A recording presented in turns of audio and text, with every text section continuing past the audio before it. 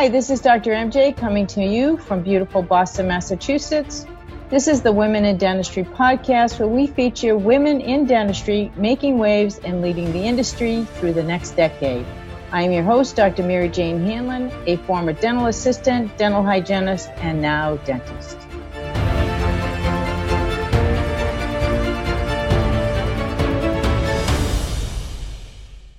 Katrina, I'm so excited to have you here on the show today. There's always so many things to talk to you about, so hopefully we can fit them all in the time that we have.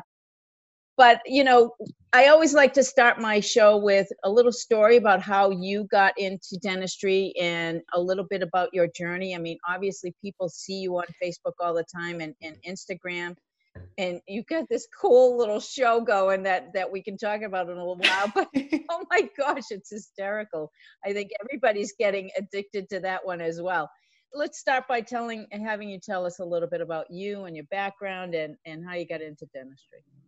Yeah. So, well, first of all, thank you so much for having me on this show. It's always an honor anytime I can spend some time with you and talk about relevant ways to, help support each other and empower each other. It truly is an honor. So thank you. My journey in dentistry is a relatively short one. I grew up in a small suburb in the Midwest, and I was very fortunate in that I'm the oldest of four, and mom goes to the dentist every 6 months. Wow.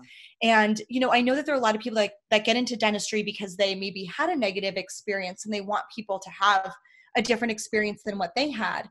I had a experience. My hygienist, her name was Linda, and she was awesome. She was just such a pediatric hygienist. That's where I went, was to a pediatric office growing up. So we had a blast. She would count my teeth. She would talk to me about the plaque bugs, and she'd help me with my fluoride treatment, and I got sealants, and I was very much privy to the preventive hygiene therapy that provided me with a very positive experience.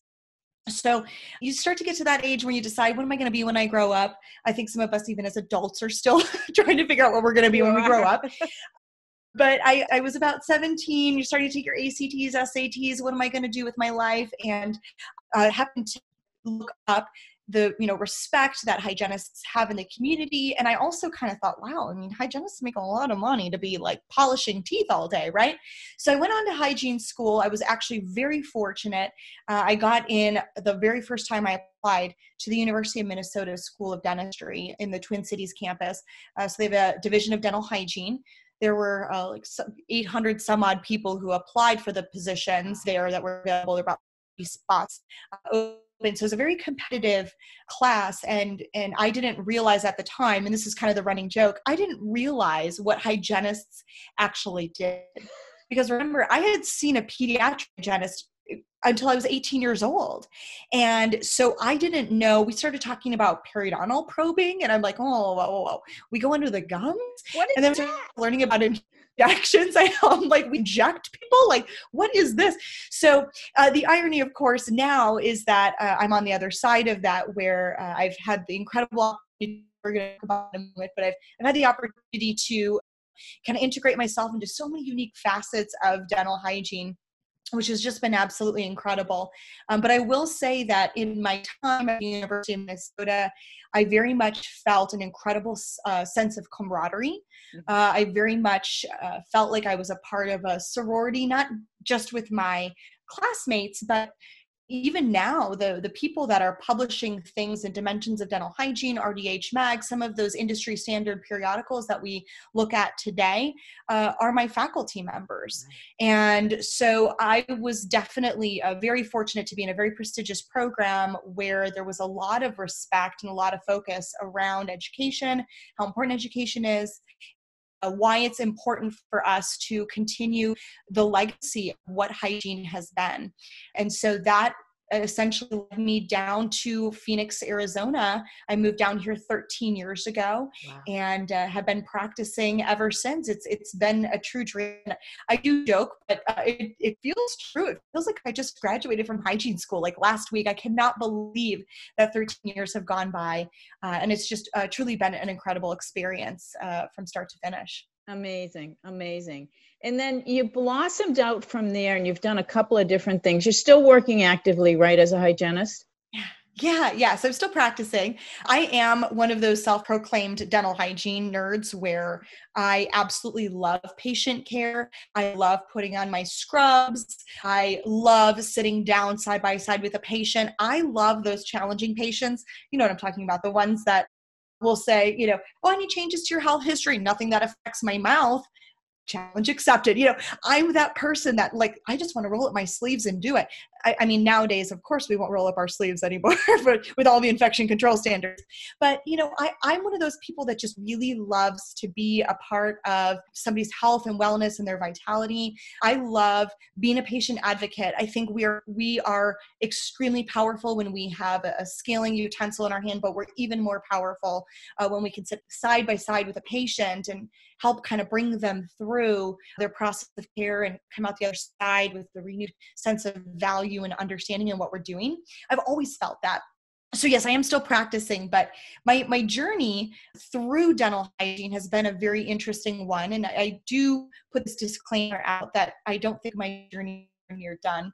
I think it has just begun, actually. But it has certainly been a culmination of many things that helped kind of bring me along. I knew in hygiene school, and I love sharing this. When I was in hygiene, my senior year, final semester, I took a career development class. We all had to. And in that class, we had to fill out what was called a career development manual, where it helped us to identify the things that we really wanted to get out of our careers. What's your 5-year plan? What's your 10-year plan? What are the things that you're going to do? And I filled it out. Senior dental hygiene student Katrina completed it. And I tossed it in a box with all my books, which ended up making it down here to Phoenix, hung out in my garage for a while. And I stumbled upon that manual the other day.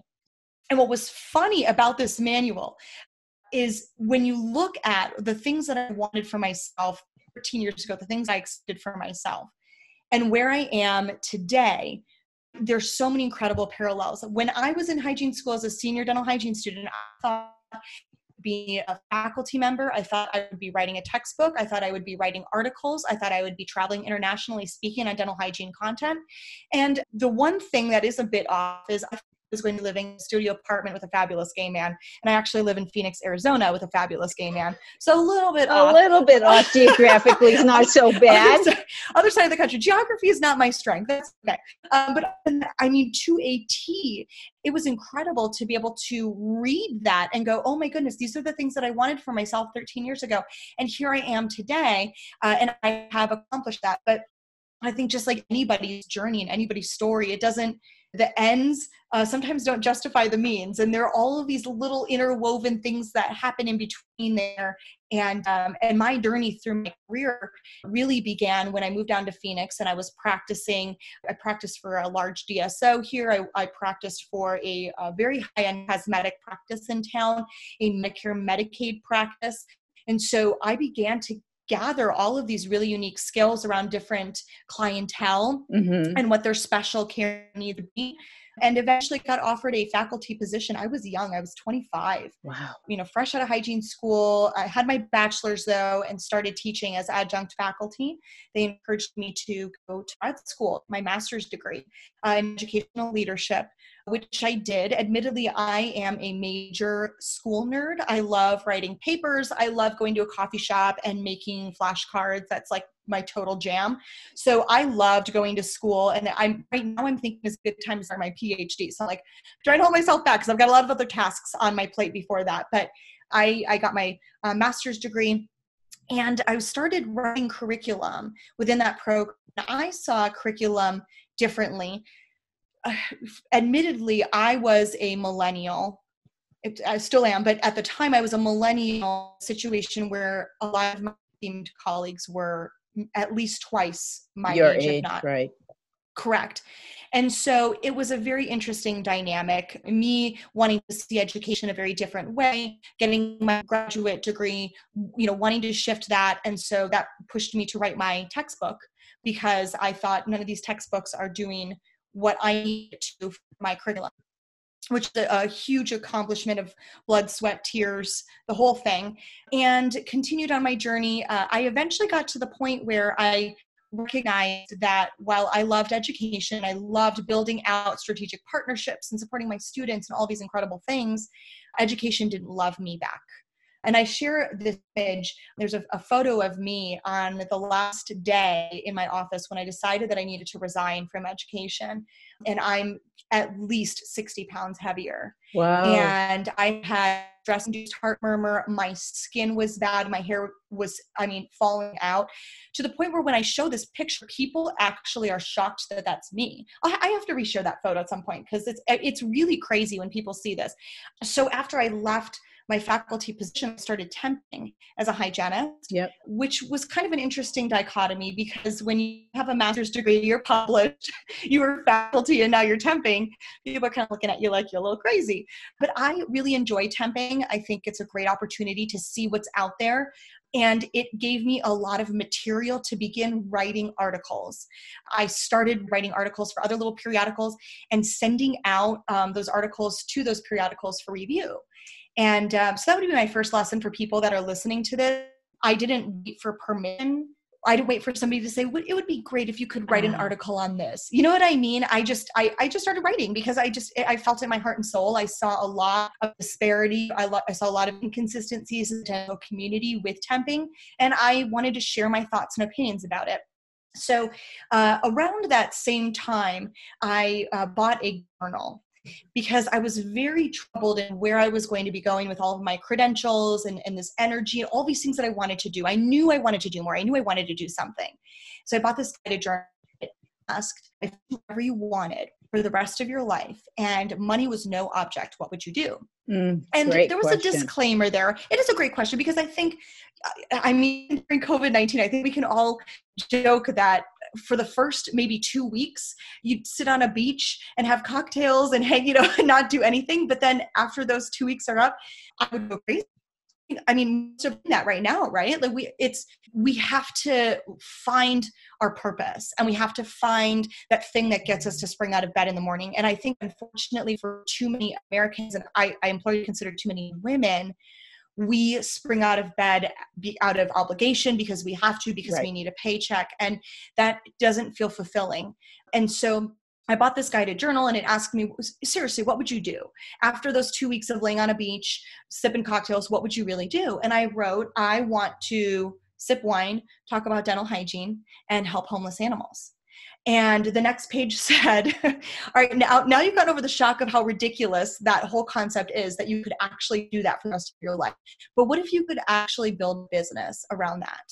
What if you could do that? What would that look like? Great question. And I thought that's the most ridiculous thing I'd ever heard of. And I put the journal away because I thought I'm not even going to proceed forward with this. This is so ridiculous. The next day, I got a call from some of my previous students who had graduated and were now out practicing, and they were struggling with technique, particularly alternative injections. And that was something that I had instructed on as faculty.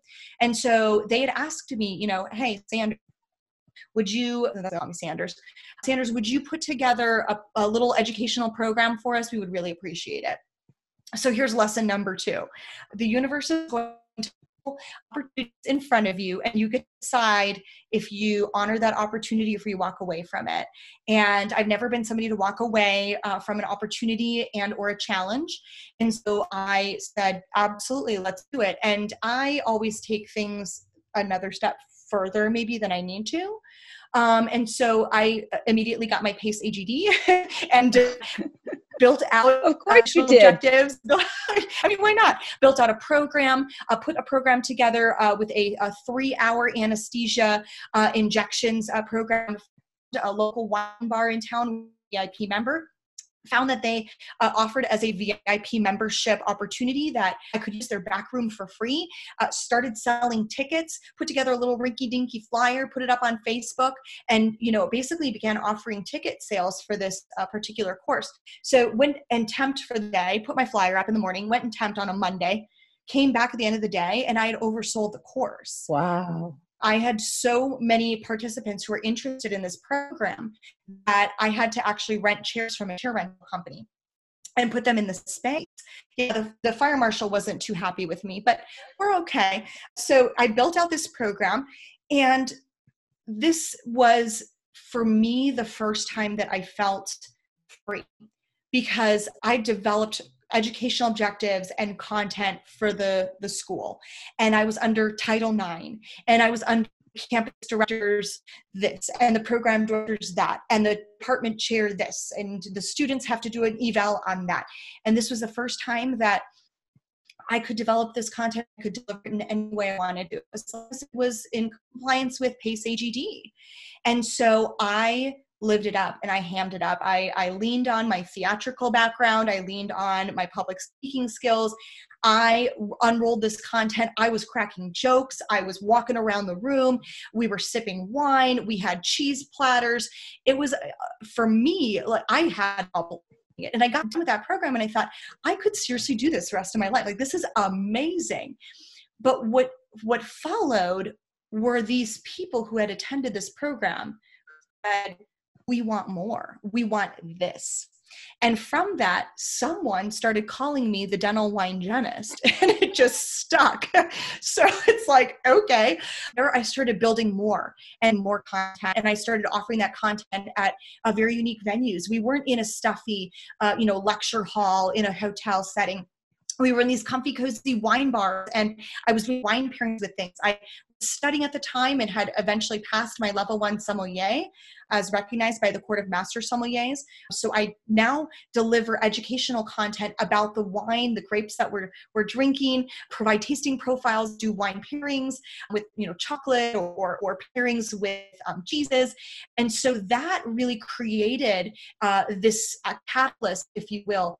It taught me, when I now look back at that guided journal, that I can create this business on drinking wine and talking about dental hygiene. And of course, people always ask me about, well, what about the third part? I wanted to help save homeless animals.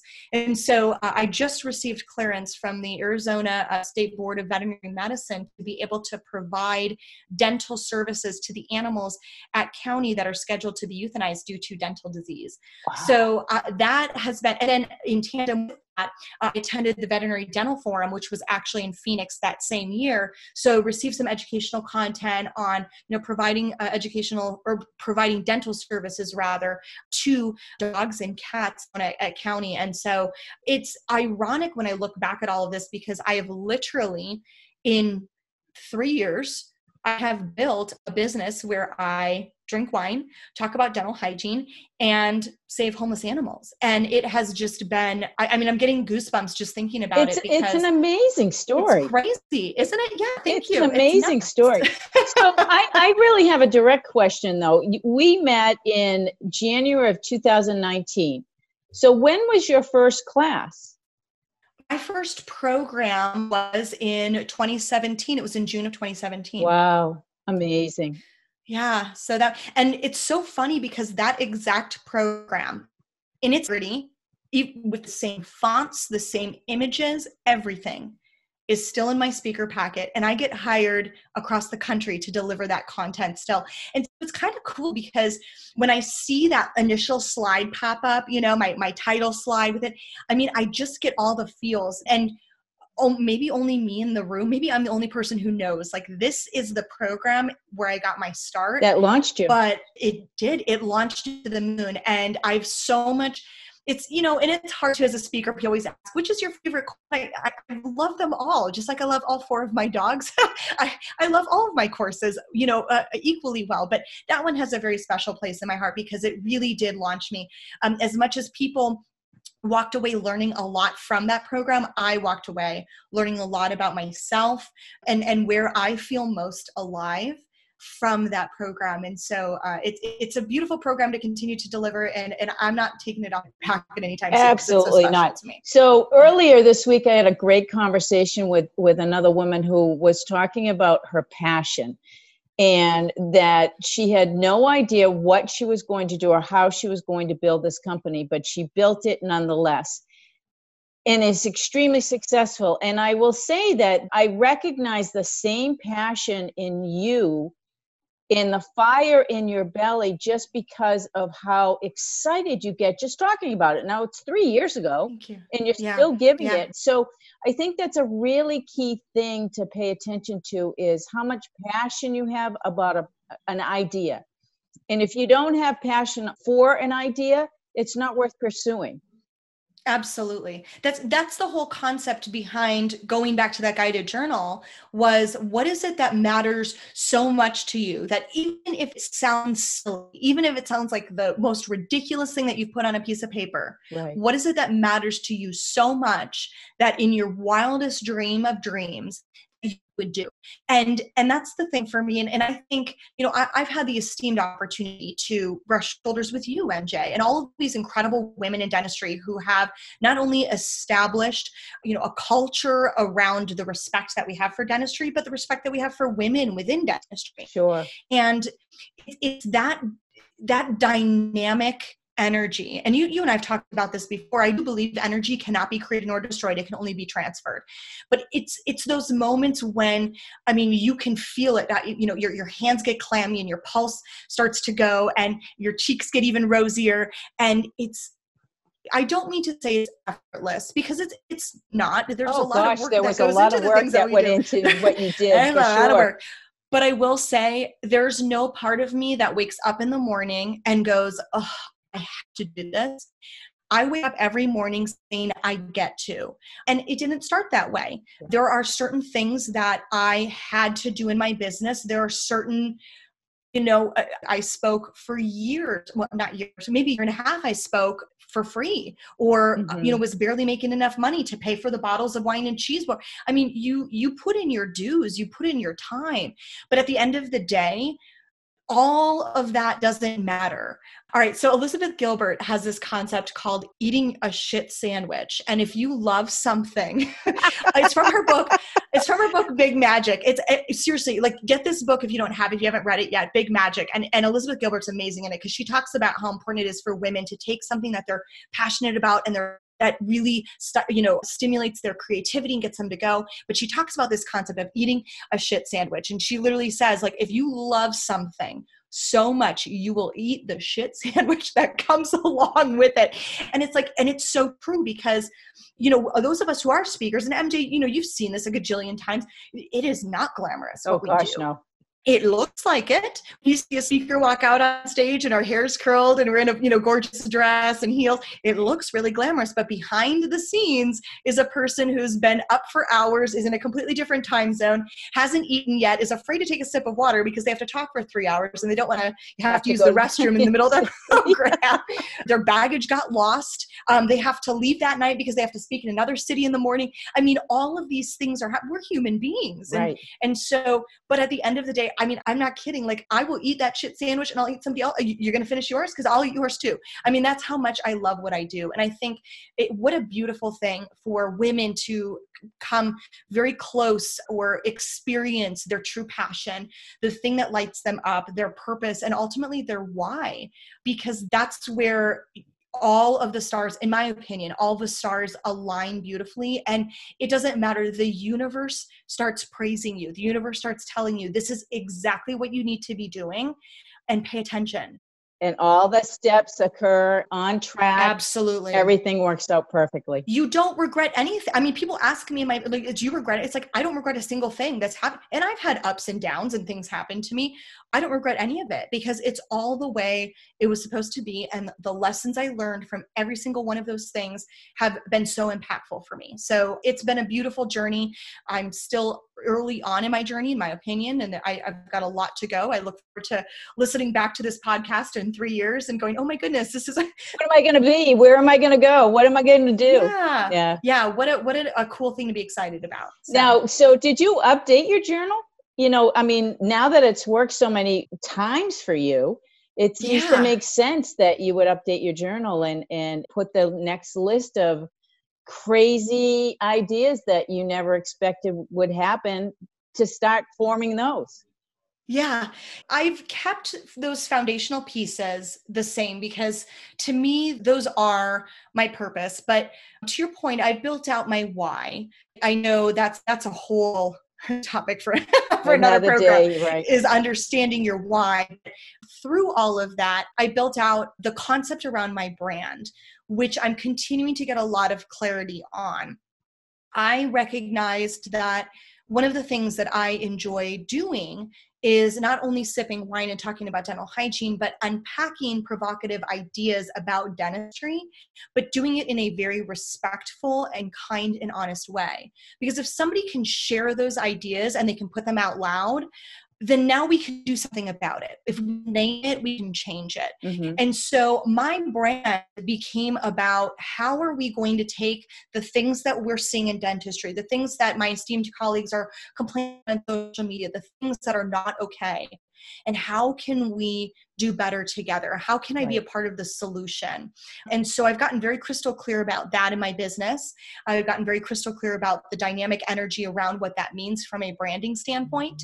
And so I've developed a lot with that. I've developed a lot with the ideas, the things that I want to do, which not only include the dental industry, but also the industry as well. Mm-hmm. How I can be a voice for those who really strive for excellence and really want to continue to promote that in the work that they do. I want to provide a community and a tribe for hygienists, doctors, practitioners who want to see this co-therapeutic management and want to see the patient as a whole person to be able to come together. And so we have to start doing that.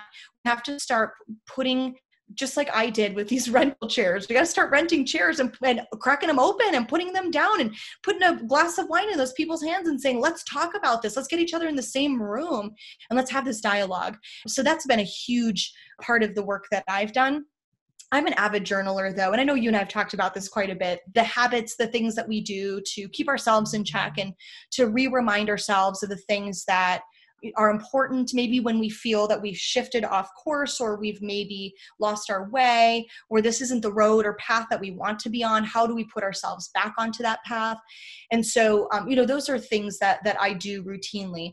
But I will say I'm proud from a foundational standpoint. I still want to wake up every morning and drink wine and talk about dental hygiene and save homeless animals. There you go. There you go. In a nutshell. Oh my gosh. That's what right. a story.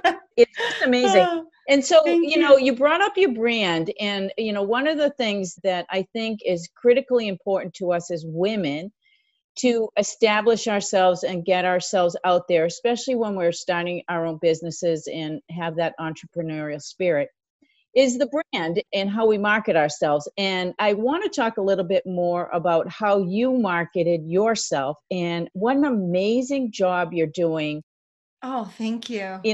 Little birdie told me that you're doing almost all of this yourself, if not all of it. And it just blows me away, because just knowing how to work in Canva, thank God I figured that out.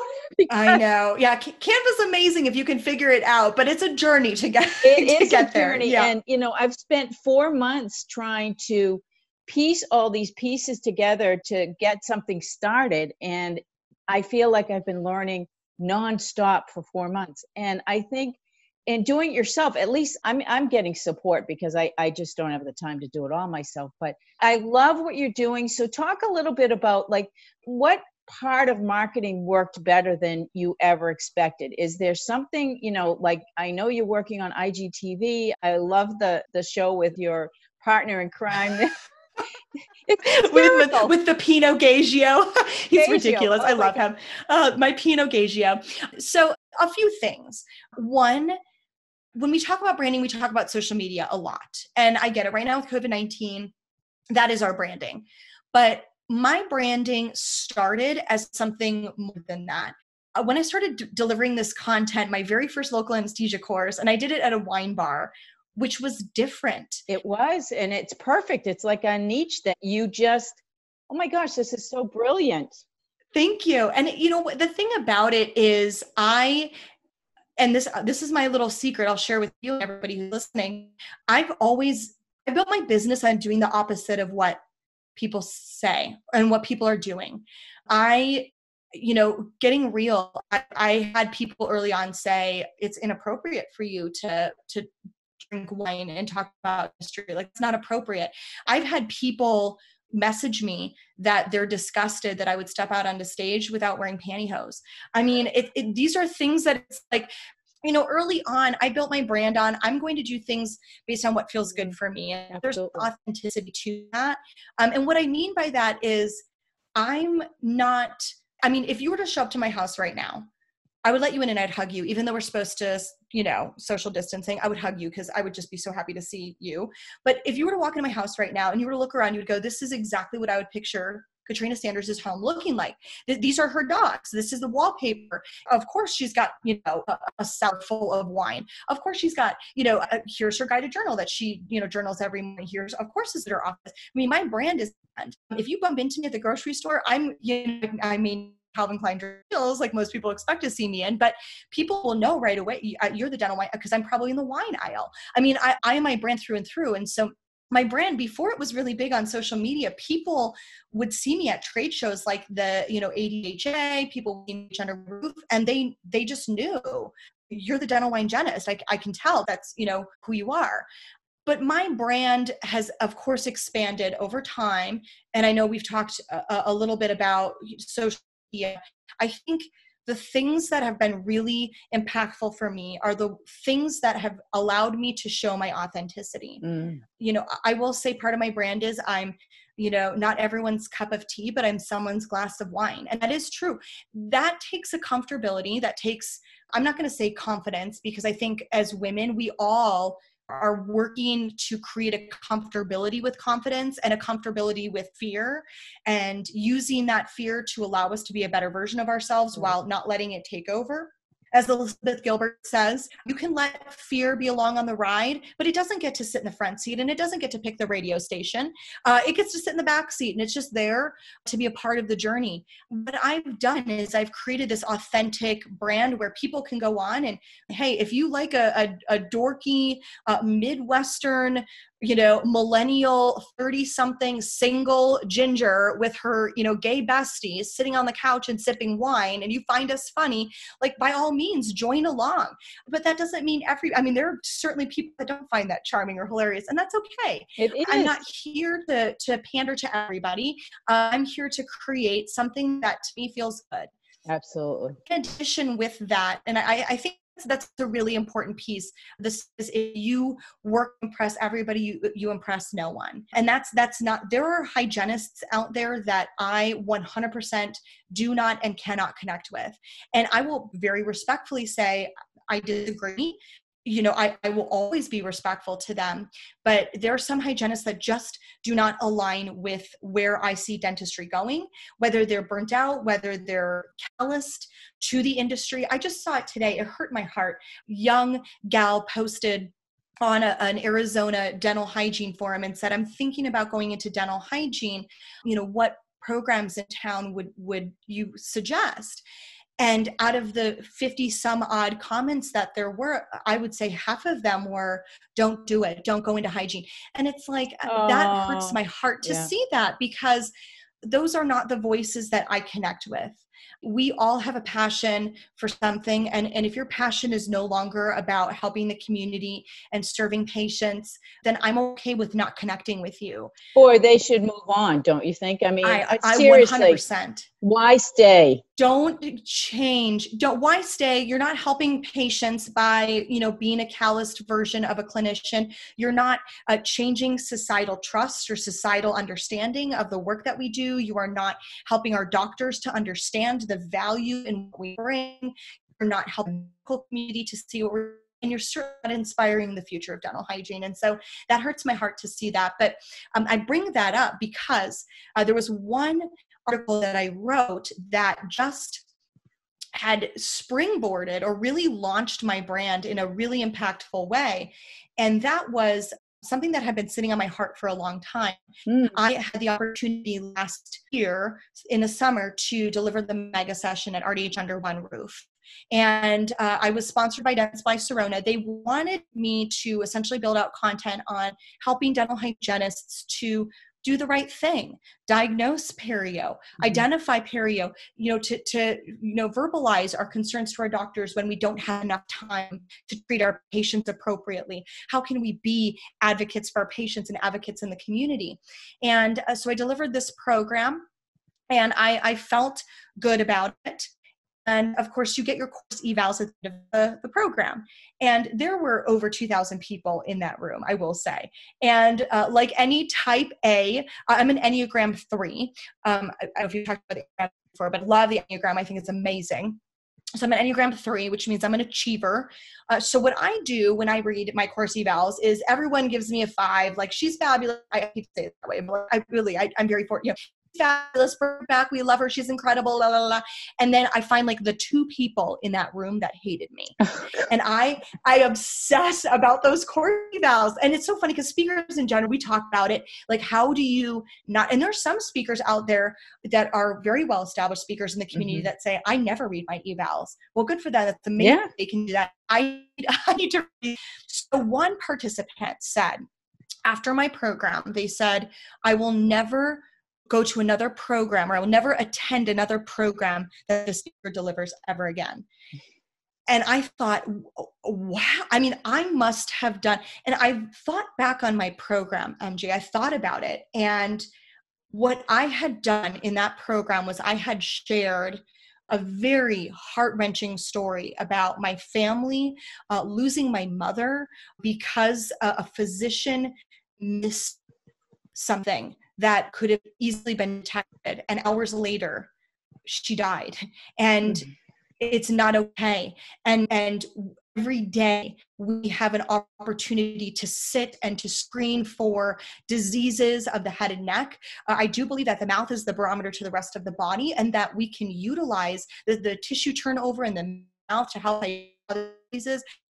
Talk about oral systemic link. We want to use a cherry on top of our treatment planning. We want to say, you need SRPs, Bob. And by the way, if you don't get SRPs, Bob, you could have heart disease, stroke, or upper respiratory infection, certain types of cancer. I mean, we want to go on and on and on, but we're not going to do the flip side of that, where we identify changes in the tissue and we say, you need to get some blood work done. I'm concerned. You may have an immunodeficiency. You may be HIV positive. You may be releasing cortisol associated with stress. We need to look at your C-reactive proteins. Maybe you have a nutritional deficiency. And although we're trained in doing these things, we're not doing them. And my program was, listen up. We need to stop being the cleaning lady. Are you tired of being called the cleaning lady? We are more than that. We are physicians of the head and neck. We are trained in that. And this is how we're going to step forward together. I look around at thousands of my esteemed colleagues, and I know that we are better and we are stronger when we are together. And this is how we're going to do it. And I created a multi-step plan with a resource. And one person was so offended by that message that she will never attend another thing I ever have to say ever again. Which I say, yeah, okay, whatever, Jan or Karen or whatever your name was. Get out of here. You know what I mean? Good riddance. Right. But to me, it was more than that. There were more layers to it than that. And so what I did was I wrote an article on LinkedIn where the title of my article was, I will never attend another program by the speaker ever again. And what I did was I unpacked my experience, and I very specifically said in it, and I was just doing this to air out on my end the frustrations associated with being a speaker and I respect my colleagues so much. We have to go through such rigorous coursework. We have to go through rigorous, comprehensive examinations. We have to go through relicensure. We have to take continuing education coursework. Half of us don't have time to pee, grab a sip of water, eat a handful of almonds in between patients. We are working around the clock to help serve our patients, bring production in for our doctors. I mean, we care so much, and I want to be a voice for those hygienists. But it is so frustrating to be a speaker where I am advocating and I am trying to share this message with doctors, with the medical community, that we are so impactful and we're so important. And then I walk in who thinks that they're exempt from that. And so I was frustrated. And this was almost kind of a call to action. And this was almost saying, because I posted this on LinkedIn, so meeting planners saw it.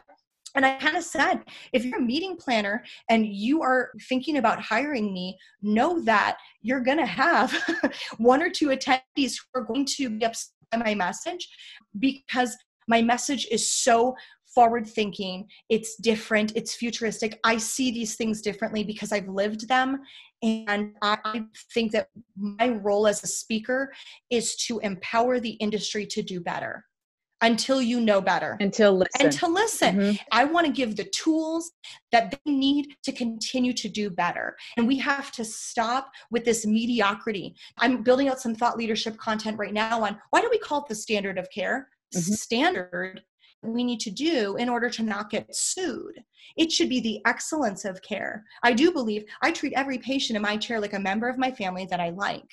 And so why would I want my dad to get the bare minimum so that you don't get sued? That's unacceptable. Right. My dad deserves the absolute best. And I can confidently say that because anyone else's dad who sits in my chair gets my best.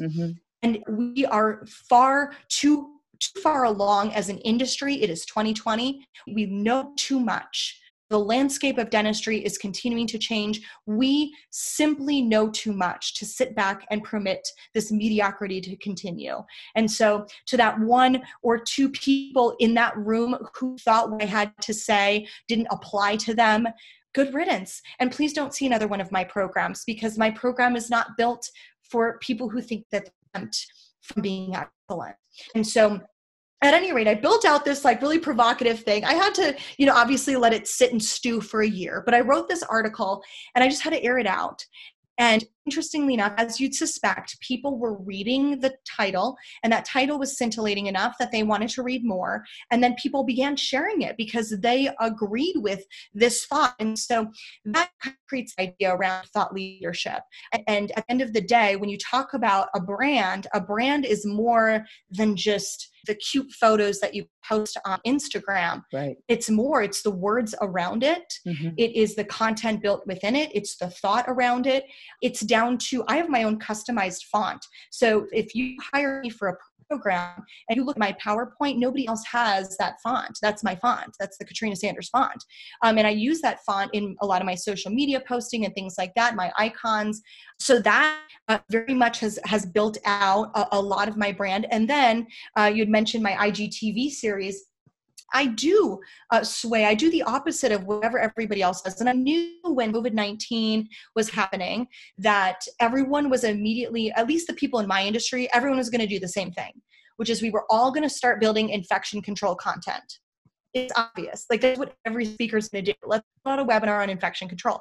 Now I speak on infection control. I actually love infection control because I'm a major microbiome nerd. So I have content on it.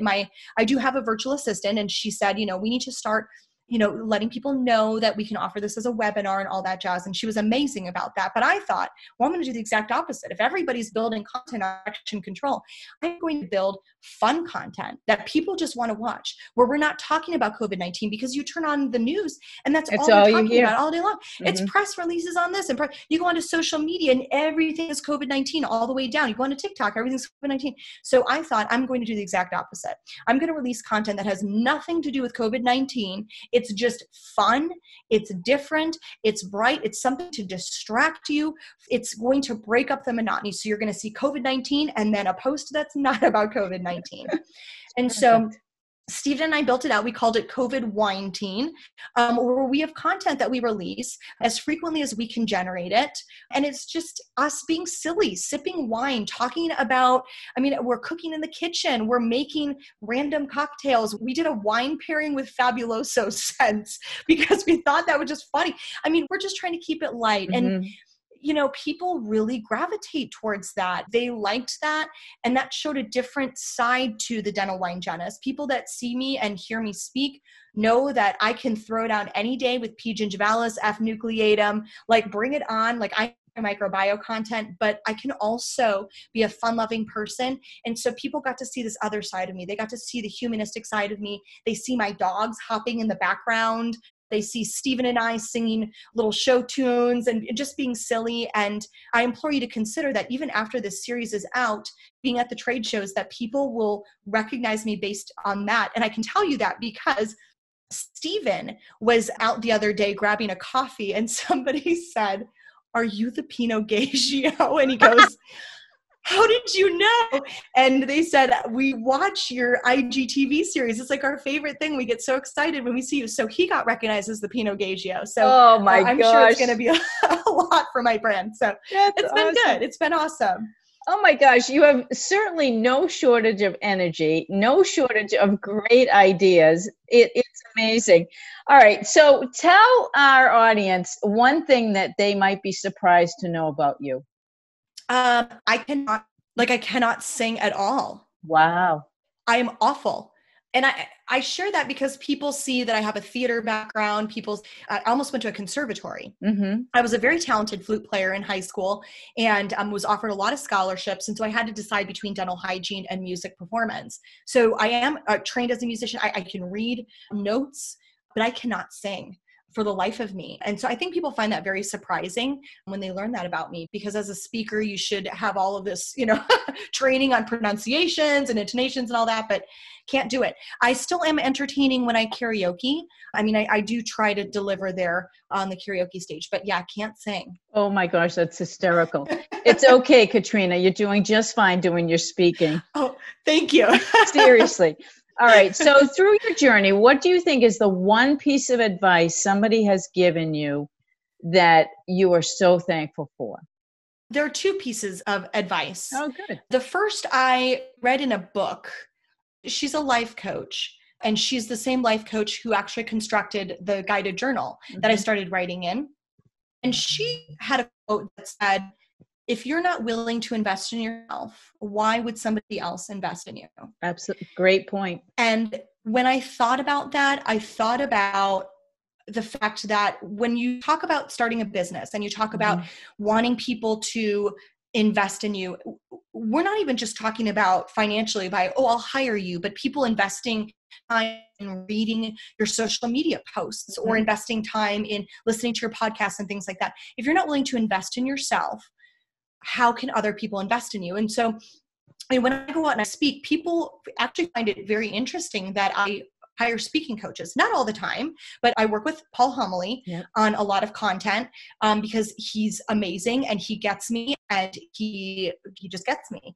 And so I love working with him. I also work with Catherine Eitel as a communications coach. I think she has such a beautiful way of helping unpack ideas. Because my brand is so provocative, I want to make sure that what I'm saying is offensive. It's provocative, but it doesn't hurt people's feelings. And right. so people find it very interesting that I work with speaking coaches. I also have a business coach, and I have my own life coach that I work with, along with doing life coaching masterminds. And so I think people find that very interesting that I hire people to do a lot of those things and to help support me. But at the end of the day, I believe that when I'm out there and I'm speaking, it's a program. I call it a performance because it is. You get the full Katrina Sanders in all of her glory. It's a performance. And so because of that, I invest in that. I invest in coursework. I invest in, additional certifications. I invest in even the Court of Master Sommeliers and learning additional content about wine and purchasing books and audiobooks and things like that. I'm continually investing in myself, and it continues to make the difference. When you look at how that separates you from, the rest of the herd, I think people get very fearful early on to invest in themselves. And I will say, after I heard that quote, it made it so easy for me to make those decisions, to show up to those retreats or to go to those programs. There's not a single thing that I've done to invest in myself that I regret. I couldn't agree with you more, because I do think that many women feel guilty about investing in themselves, and it is by far the best investment you could ever make is in yourself.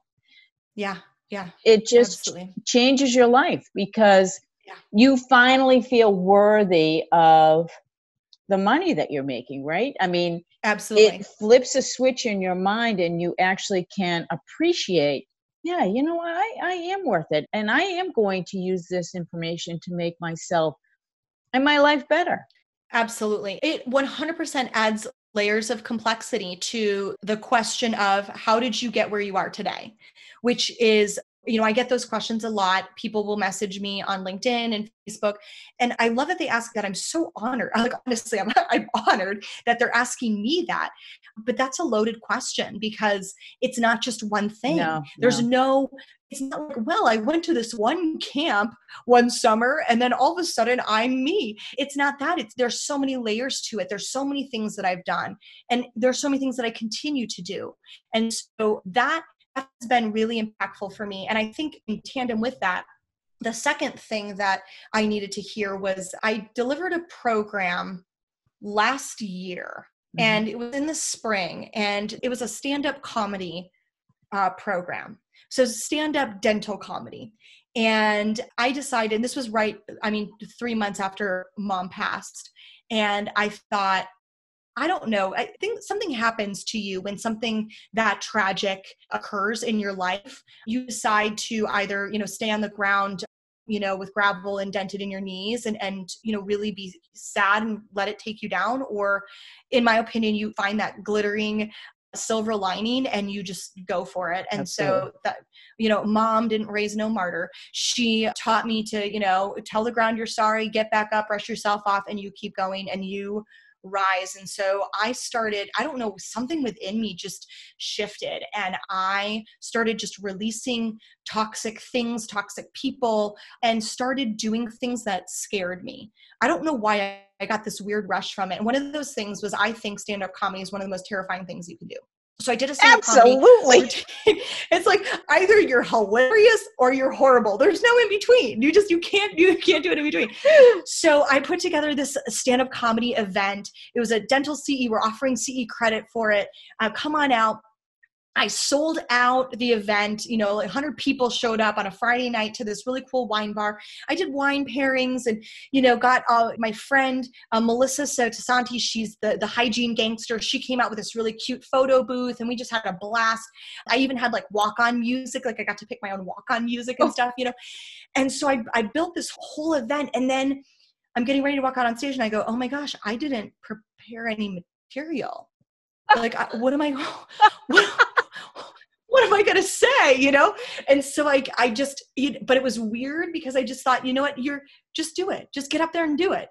And so I did. And I got up there and I started just talking about dentistry and how funny we are in dentistry and how silly patients are. The patients don't know how to sit in the chair the right way. Half the time they walk in and they don't know, what chair do I sit in? It's like this when you sat in last time, I take myself on to my cell phone, and how annoying is it when patients are trying to text, over the light while you're trying to, and so I just kind of made light of our industry. I made light of all of the stressful things, how ironic it is, all the things that we do in dentistry. I took a poll, like we tell our patients, we need to see you back.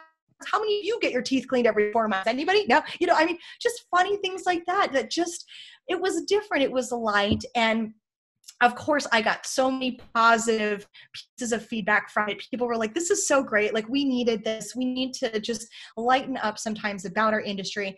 And then I had one person who came up to me afterwards and said, I think what you said was extremely inappropriate. You should actually never do that again. You 100% embarrassed yourself with what you did. I was heartbroken about it. I was just mortified to the point where when I saw photos of myself from that year, like I couldn't even look at them. I was mortified. Now, I was doing a stand-up comedy routine, so I was not in my typical Calvin Klein dress and heels. I was wearing a very, fun-loving, my friend Melissa, the hygiene gangster, made this cute, funny tank top for me, and it was just a fun night out on a Friday night at a wine bar. And, that individual had commented on, like, you should never wear things like that ever again. It was inappropriate. And I was just beside myself. And so I looked to my friend Melissa and I said, hey, you were there. Can I get your advice? And she said, you were an absolute glistening mermaid up there. And don't you ever honor anybody's opinion that is anything but you are a glistening mermaid. So I'm like, okay. And interestingly enough, I had a videographer there that night. I was just going to ask if you had it videotaped, because I think that, especially at times like now, Oh my gosh, that would be hysterical to watch. That's true. Yeah. So I had a video there, and ironically, my life coach happened to have attended the event as well. And so I had sat down with my life coach and I talked about, I feel like this was a big failure. And he said, watch the video is all I'm going to say. Watch the video. And I watched it, and everyone is like, they're holding their sides. They're laughing so hard. My liquor sales like stopped because nobody wanted to get up and get a drink. They didn't want to miss what I was talking about. I mean, people were just engaged. They were on the edge of their seat. They were winning.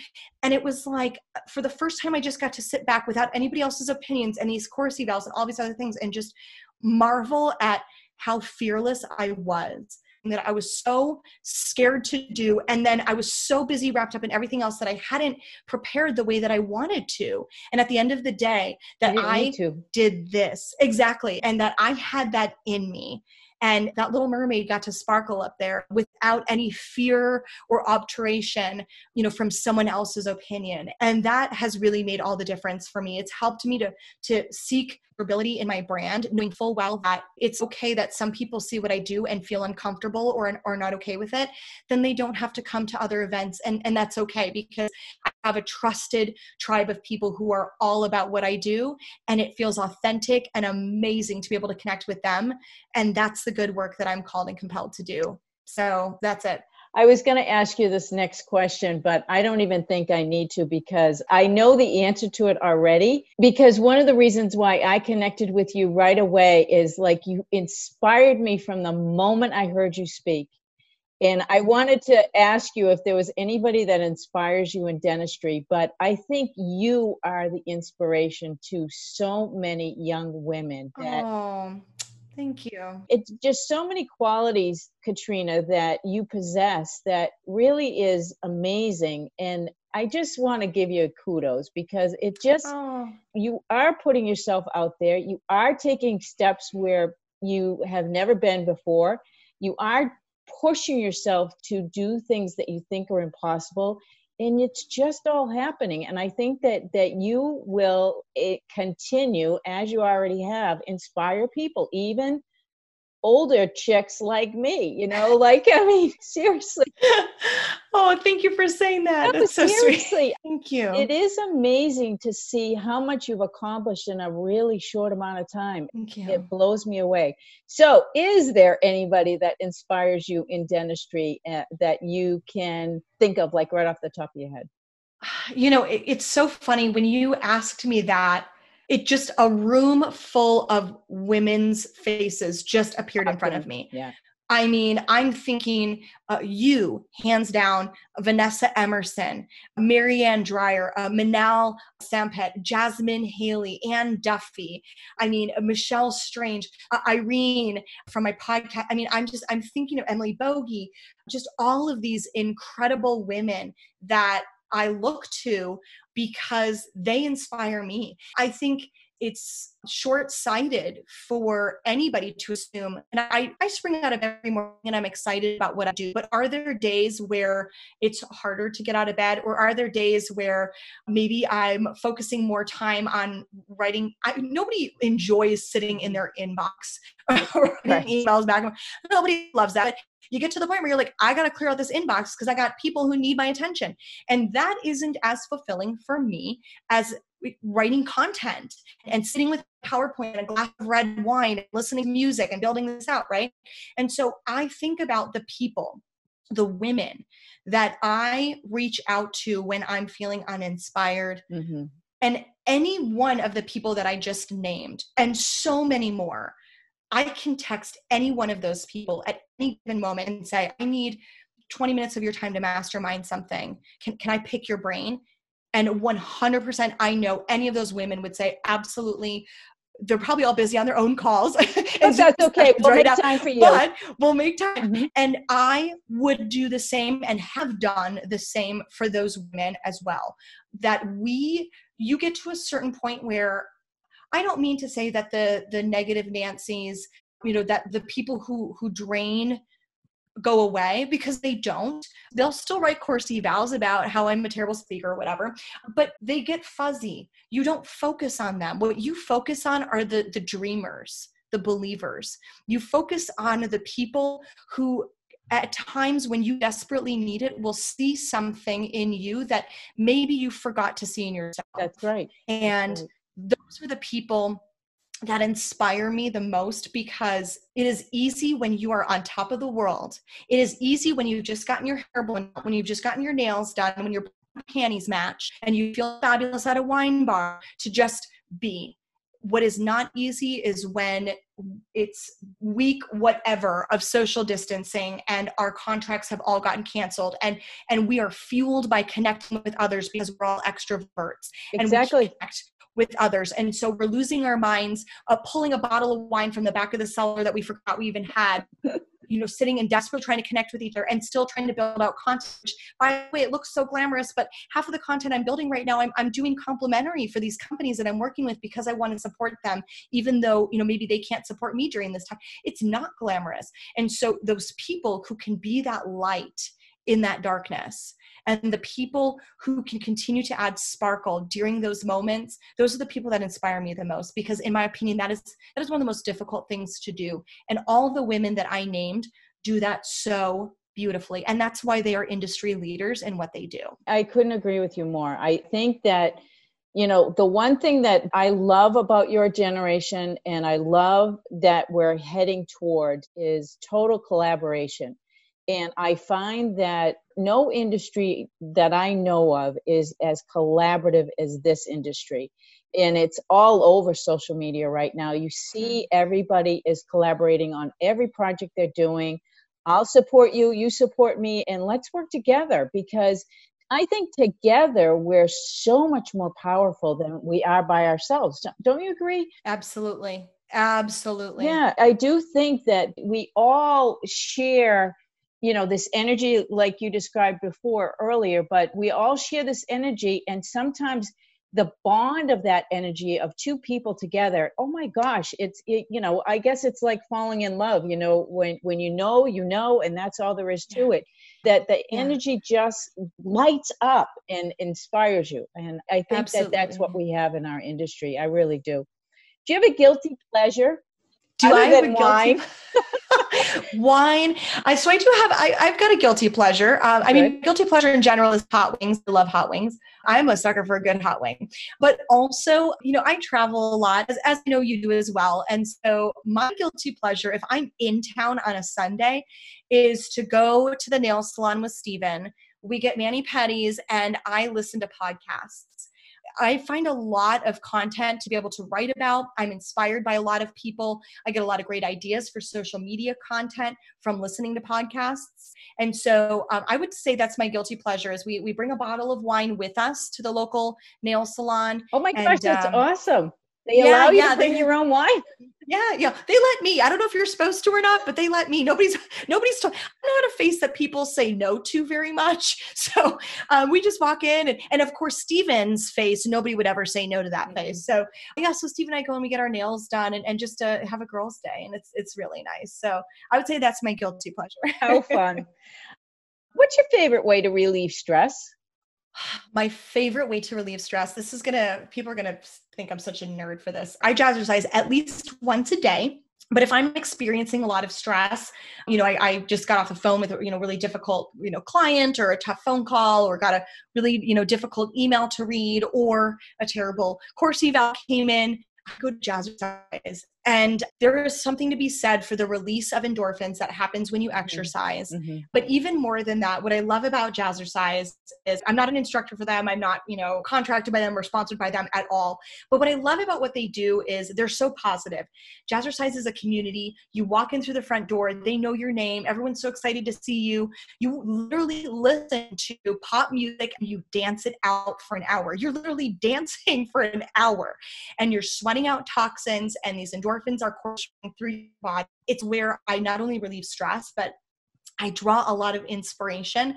My brain goes to a different place when I'm at jazzercise, and ideas come to me. And if jazzercise doesn't do the trick, if I get home from jazzercise and I'm still feeling stressed, take a glass of wine and I go into the shower. I have a glass of wine in the shower, and that'll do the trick. There you go. So that's what I do for stress. And I'll say, really the combination of endorphins, releasing those toxins, and just allowing your brain to listen to else's music and allowing your beautiful body to move, allowing your heart muscle to pump. For me, it does the trick. I had a spin instructor that did that for me, and I would go all over the state and follow him because he did classes in different locations. So on Wednesdays and Saturdays, I didn't care where he was, I was following him and I was taking his class. And the same thing, when sometimes I'd do a double, 2-hour class, and I would get done, I'd be soaking wet, but I would be on top of the world because those endorphins, there's nothing like it. When you are used to having those runner's high, yes, you want more, you want more, you want more. Yes. So it's the same centers that opioid addiction comes from is very similar to that endorphin. And oh my gosh, it is addicting. It is extremely addicting. It sure is. But I think a good addiction in moderation. I mean, I think it really allows you this opportunity to, be healthy and be mindful, because I do think that when you're moving your body like that, you also make healthy choices with hydration. Yes. You make healthy choices with the nutritious foods that you put in your body. And so all of those things, and I know we've talked about this before, and stay tuned because there's a lot of content that you and I want to talk about with this, but that puts you into what they call high vibration. Those are things that allow your body to feel good. And so it's in those moments that you're the best version of yourself, and you create the best content, you create the best ideas, right things come to you, and you're in a right frame of mind to allow those things into your world. And so I agree 100%. Without a doubt. Well, I can't thank you enough for being with me again. We won't tell people the story about our last time together, but it has been an absolute honor to have you on the show. And I just love your energy and I love where you're going. So can't wait to see the journey unfold in front of you. You've got lots of places that you're going, girlfriend. So thanks for having me be a part of it. I really appreciate it. Thank you for having me be a part of this. It's an honor. And to the nod that I created earlier, it is true that, brushing shoulders with people like you is what helps me to continue to remain inspired to do what I do. So thank you for all the things that you're doing. And to all of the women out there that are listening to this, thank you for taking the time and trusting the words of women who have been there or maybe have yet to be there. As I've shared, my journey still unfolding, but for the women out there who are listening, that, you matter. Your heart and the passions and the things that you feel called and compelled to do matter. And it's people like MJ who are creating these opportunities for you to explore that in such a beautiful way. So thank you for the ways that you lead women. You're amazing. Well, so are you. Thank you. Thank you so much for listening to the Women in Dentistry podcast with Dr. MJ Hanlon. If you like our show and want to know more about us, check out our website, thewomenindentistry.com, or please leave us a review on iTunes. Join us for our next episode as we bring you another amazing woman leading the way for the next generation.